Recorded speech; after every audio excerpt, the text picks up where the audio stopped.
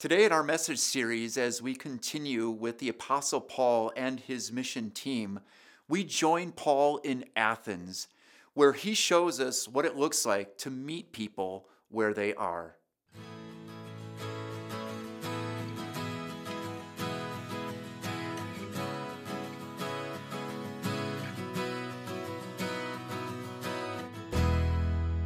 Hey everyone, welcome to our online message as we are continuing with the Apostle Paul and his mission team through the book of Acts. And today we're going to begin with our reading in Acts chapter 17, starting with verse 16. While Paul was waiting for them in Athens, he was greatly distressed to see that the city was full of idols. So he reasoned in the synagogue with both Jews and God-fearing Greeks, as well as in the marketplace day by day with those who happened to be there. A group of Epicurean and Stoic philosophers began to debate with him. Some of them asked, "What is this babbler trying to say?" Others remarked, "He seems to be advocating foreign gods." They said this because Paul was preaching the good news about Jesus and the resurrection. Then they took him and brought him to a meeting of the Areopagus, where they said to him, "May we know what this new teaching is that you are presenting? You are bringing some strange ideas to our ears, and we would like to know what they mean." All the Athenians and the foreigners who lived there spent their time doing nothing but talking about and listening to the latest ideas. Paul then stood up in the meeting of the Areopagus and said, "People of Athens, I see that in every way you are very religious. For as I walked around and looked carefully at your objects of worship, I even found an altar with this inscription, 'To an unknown God.' So you are ignorant of the very thing you worship, and this is what I am going to proclaim to you. The God who made the world and everything in it is the Lord of heaven and earth, and does not live in temples built by human hands. And he is not served by human hands as if he needed anything. Rather, he himself gives everyone life and breath and everything else. From one man he made all the nations, that they should inhabit the whole earth, and he marked out their appointed times in history and the boundaries of their lands. God did this so that they would seek him and perhaps reach out for him and find him, though he is not far from any one of us. For in him we live and move and have our being. As some of your own poets have said, we are his offspring. Therefore, since we are God's offspring, we should not think that the divine being is like gold or silver or stone, an image made by human design and skill. In the past, God overlooked such ignorance, but now he commands all people everywhere to repent. For he has set a day when he will judge the world with justice by the man he has appointed. He has given proof of this to everyone by raising him from the dead." When they heard about the resurrection of the dead, some of them sneered, but others said, "We want to hear you again on this subject." At that, Paul left the council. Some of the people became followers of Paul and believed. Among them was Dionysius, a member of the Areopagus, also a woman named Damaris, and a number of others. This is the word of the Lord. In this message series, as we have been walking with the Apostle Paul and his mission team through the book of Acts, we've seen him come to a number of towns, and this was a major city that Paul came to, Athens, Greece.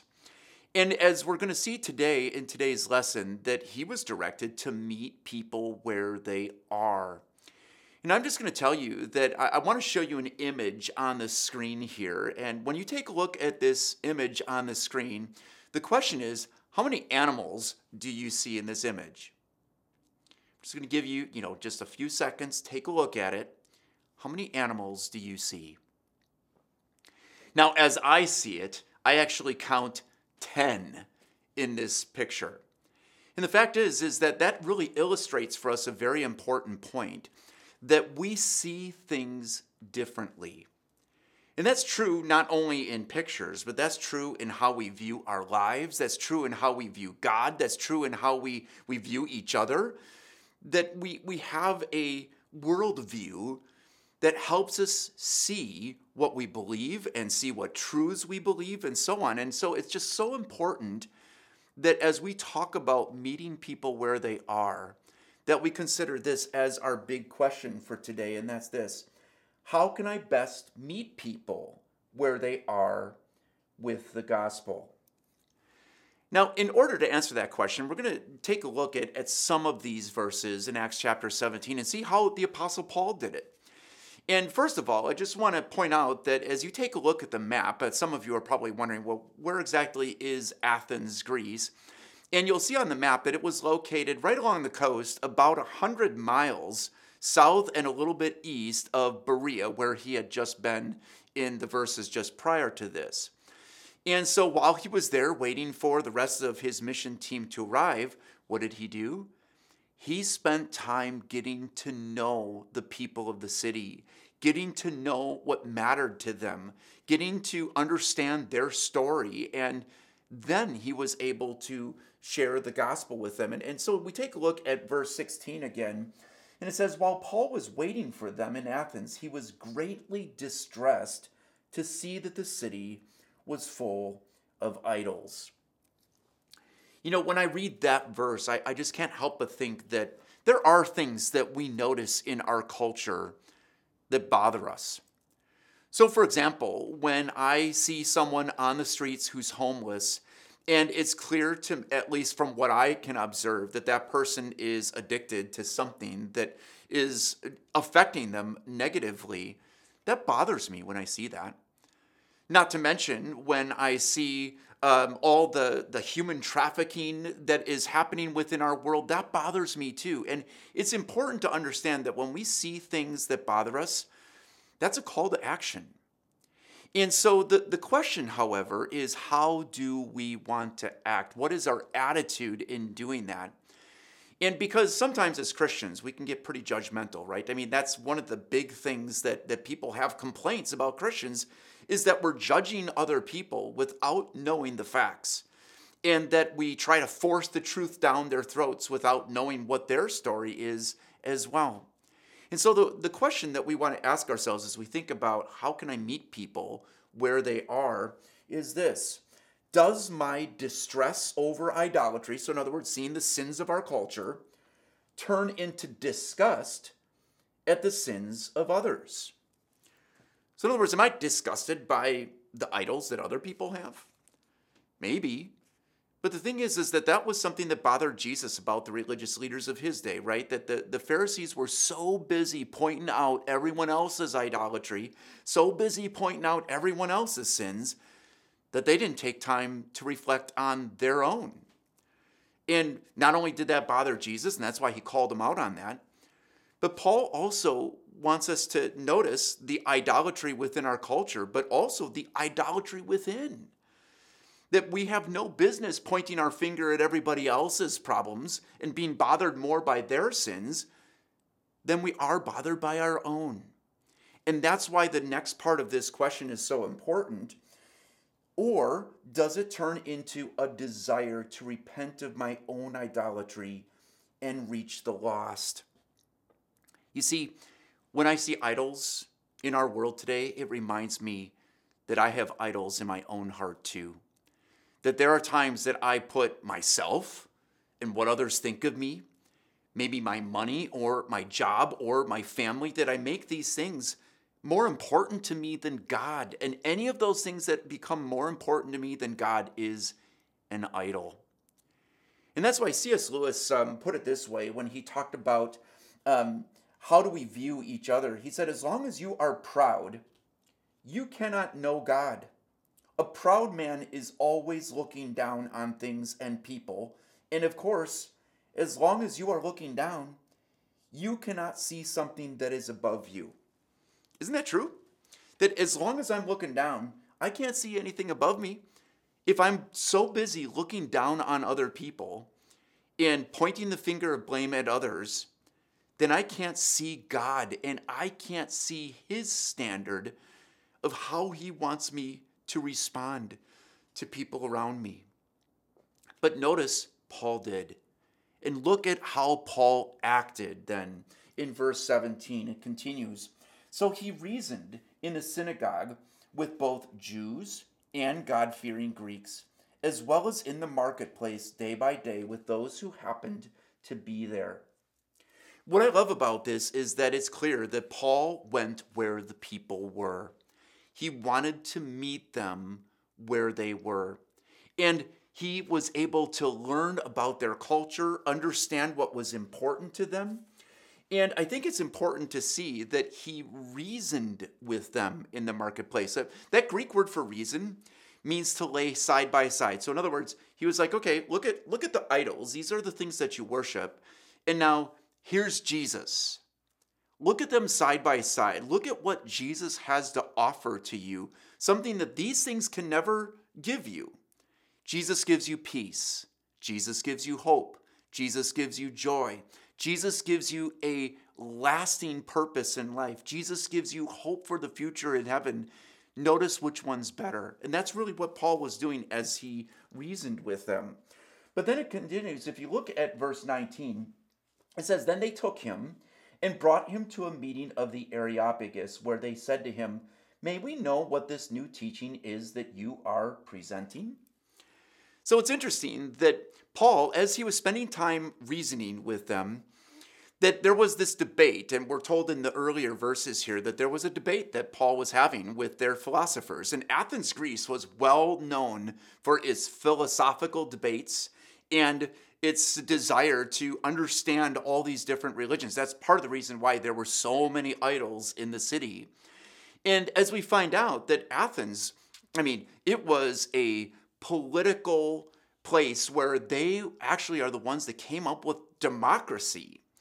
But there were two schools of thought and philosophy in Athens at the time, and that's the Epicurean philosophy, which was basically there is no afterlife, there's no God really that we're fully accountable to. So in other words, eat, drink, and be merry, and tomorrow we die. That was the Epicurean philosophy.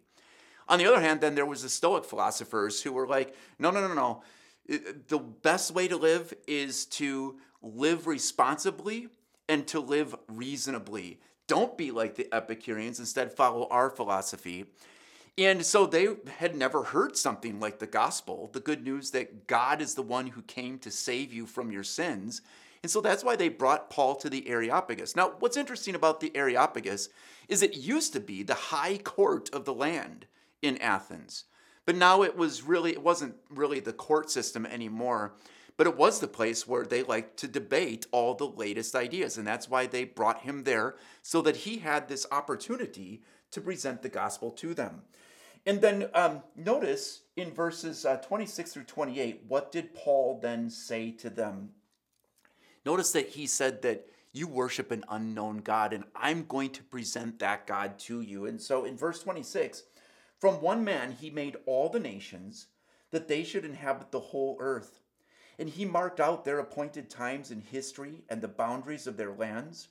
God did this so that they would seek him and perhaps reach out for him and find him, though he is not far from any one of us. For in him we live and move and have our being. As some of your own poets have said, we are his offspring." Here's what's really cool about what Paul was trying to do as he wanted to meet them where they were. He had read up on some of their poetry. He understood some of their philosophy. He learned their culture. And he even quoted some of their poets in order to point out this incredible and important truth about the unknown God that they were worshiping. And that is this: he is the creator of everything. That he doesn't have to live in a temple made by humans because he's above everything. And yet, even though he's above everything, he takes interest in you and me and in every single person on the face of this earth. And that's why, as we think about what's the best way to be able to meet people where they are, here's what we can learn from Paul. How do I meet people where they are? Well, it's called the OILS method. Phil talks about this in Christian Essentials 4. And the O stands for observe what is happening. And that's what Paul did. He observed what was happening in the city. He observed what was happening in people's lives. And he was able to then invite a conversation. Or in this case, actually, they invited him into the Areopagus, where he was able to have a conversation then about who the true God is. And then notice that the L in oil stands for listen well. So in other words, before you even get to sharing anything, just listen to what is on the hearts and minds of the people that you are trying to reach with the gospel. Listen to their stories, listen to their concerns. And then the S is share the difference that Jesus makes. Share the difference. That Jesus isn't just the creator, but that Jesus is the Savior. That he is the one who loves people so much that he came to this world to die and then rise again to pay the price for all the idols that we have in our life. And that's why, really, the Bible says that Jesus is like the light of the world. Think about the difference that light makes, right? So share the difference that Jesus makes. Think about the difference that light makes. If you've ever been walking in a house where it's dark and you're in an unfamiliar hallway, there's a tripping hazard, you turn on the lights and then you can see where you're going. If you've ever driven with a car that has a bad alternator and the lights don't work, which that happened to me in college, then understand the difference that headlights make as you're driving down the road. Jesus is like the light. But here's the thing. If you ever travel to the UK and you try to plug in an American lamp, it's not going to be able to plug in. You need an adapter. And that's the thing, that Jesus, the gospel, he's the light. But sometimes we need to adapt to the culture around us, like we see Paul here doing, in order to be able to share the message of Jesus in a meaningful way. But now what's interesting and what's important here is to take a look at Colossians chapter 4, that Paul makes this application then to his fellow Christians in Colossae, and he does it in just such a great way. In verses 5 and 6, he says, "Be wise in the way you act toward outsiders. Make the most of every opportunity.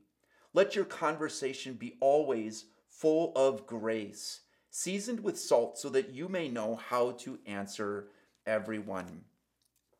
In other words, observe, invite, listen, and share. And as you share, be gracious about it. Don't make people feel like they're dumb, or don't make people feel like they have no idea. Maybe they don't, but the whole point is be gracious about it. Share the good news of what Jesus not only has done for you, but share the good news about what Jesus has done for them. And now here's the thing, is that I want to just focus for a second again on verse 27. And it says, God did this so that they would seek him and perhaps reach out for him and find him. The reason why I want to bring back to that verse is the reality that everyone is searching for something. Many in our American culture were searching for happiness. Ask anybody who's in their 20s, and not only are they searching for happiness, but they're searching for significance. And everyone in a reality is searching for something to worship, because God has made us that way. That whatever is number one in my life, that is in fact what I worship. We are made to worship. And the only way that we're going to find true and lasting happiness, the only way that we're going to find true and lasting significance, is by worshiping the one who made us. It's interesting that when you think about it, that everyone has a God-sized hole in their heart. And this is our next point, that everyone is searching to fill the God-sized hole in our heart. Now, that idea of God-sized hole actually came from Blaise Pascal. He was a French scientist and philosopher, because they did a lot of those things back in those days. And he was quoted as saying in 1670, "What else does this craving and this helplessness proclaim but that there was once in man a true happiness, of which all that now remains is the empty print and trace? This he tries in vain to fill with everything around him, seeking in things that are not there the help he cannot find in those that are, though none can help, since this infinite abyss can be filled only with an infinite and immutable object, in other words, by God himself." And again, his point is that we all have this yearning, this searching for something. And the Apostle Paul's point is that searching for something is because we were made by someone more. As Blaise Pascal said, the immutable God. And he is the one who then has revealed who he is like and what he has done for us in this book, the Bible. And he's the one that we're accountable to. In verse 29, Paul said, "Therefore, since we are God's offspring, we should not think that the divine being is like gold or silver or stone, an image made by human design and skill. In the past, God overlooked such ignorance, but now he commands all people everywhere to repent. For he has set a day when he will judge the world with justice by the man he has appointed. He has given proof of this to everyone by raising him from the dead."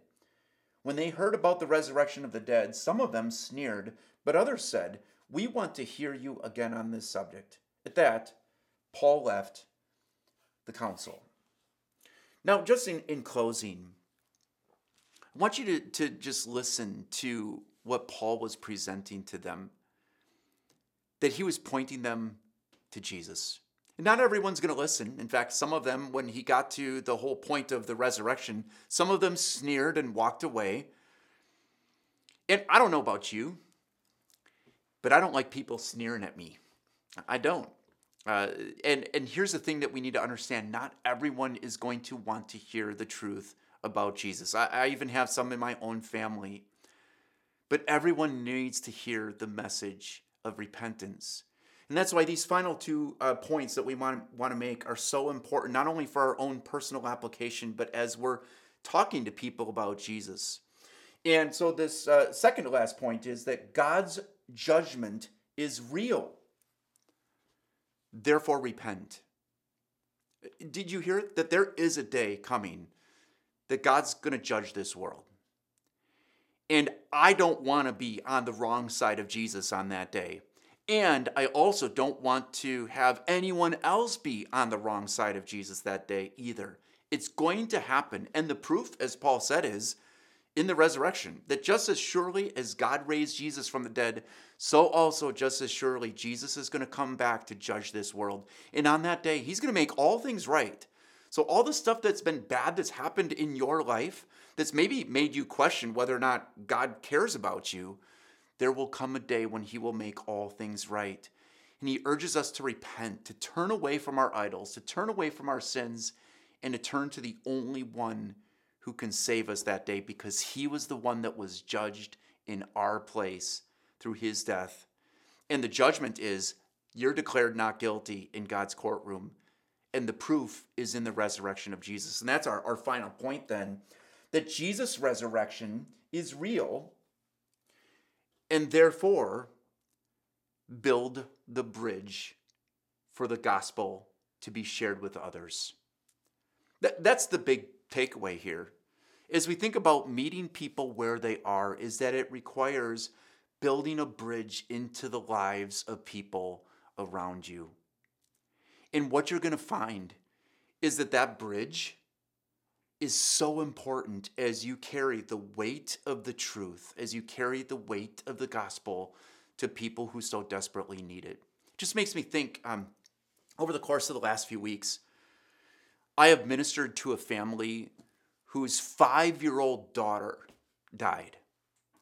I've ministered to a man who is weathering a horrific divorce with his wife of 26 years.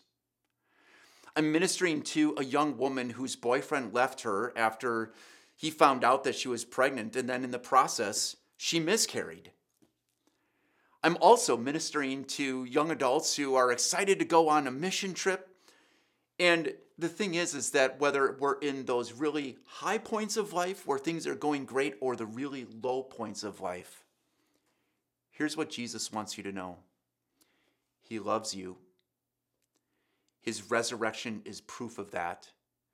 And he wants you in heaven. And that's the message, like Paul shared with the people of Areopagus in Athens. That's the message that here we are 2,000 years later that we get to share. So build the bridge, because the gospel changes lives. Amen. Let's pray. Lord Jesus, Thank you so much for this reminder that you are our God, that you not only created us, but that you have redeemed us, and that you have saved us from our idolatry. And Lord, help us not to be so bothered by the sins of others that we're not bothered by our own sins. And yet at the same time, help us love others enough to be able to build a bridge to them, no matter where they are at in life, whether life is great or they are enduring hardship or heartbreak. Help us, Lord, to be able to share you, the one and only true God, the one who conquered sin and conquered death, the one who promises that as we share the gospel, you will change people's hearts and lives and their destiny forever. And so, Lord, be with us as we go out and meet people where they are so that we can share you with them. And we ask this in Jesus' name. Amen. The Lord bless you and keep you. The Lord make his face shine on you and be gracious to you. The Lord look on you with his favor and give you his peace. Amen.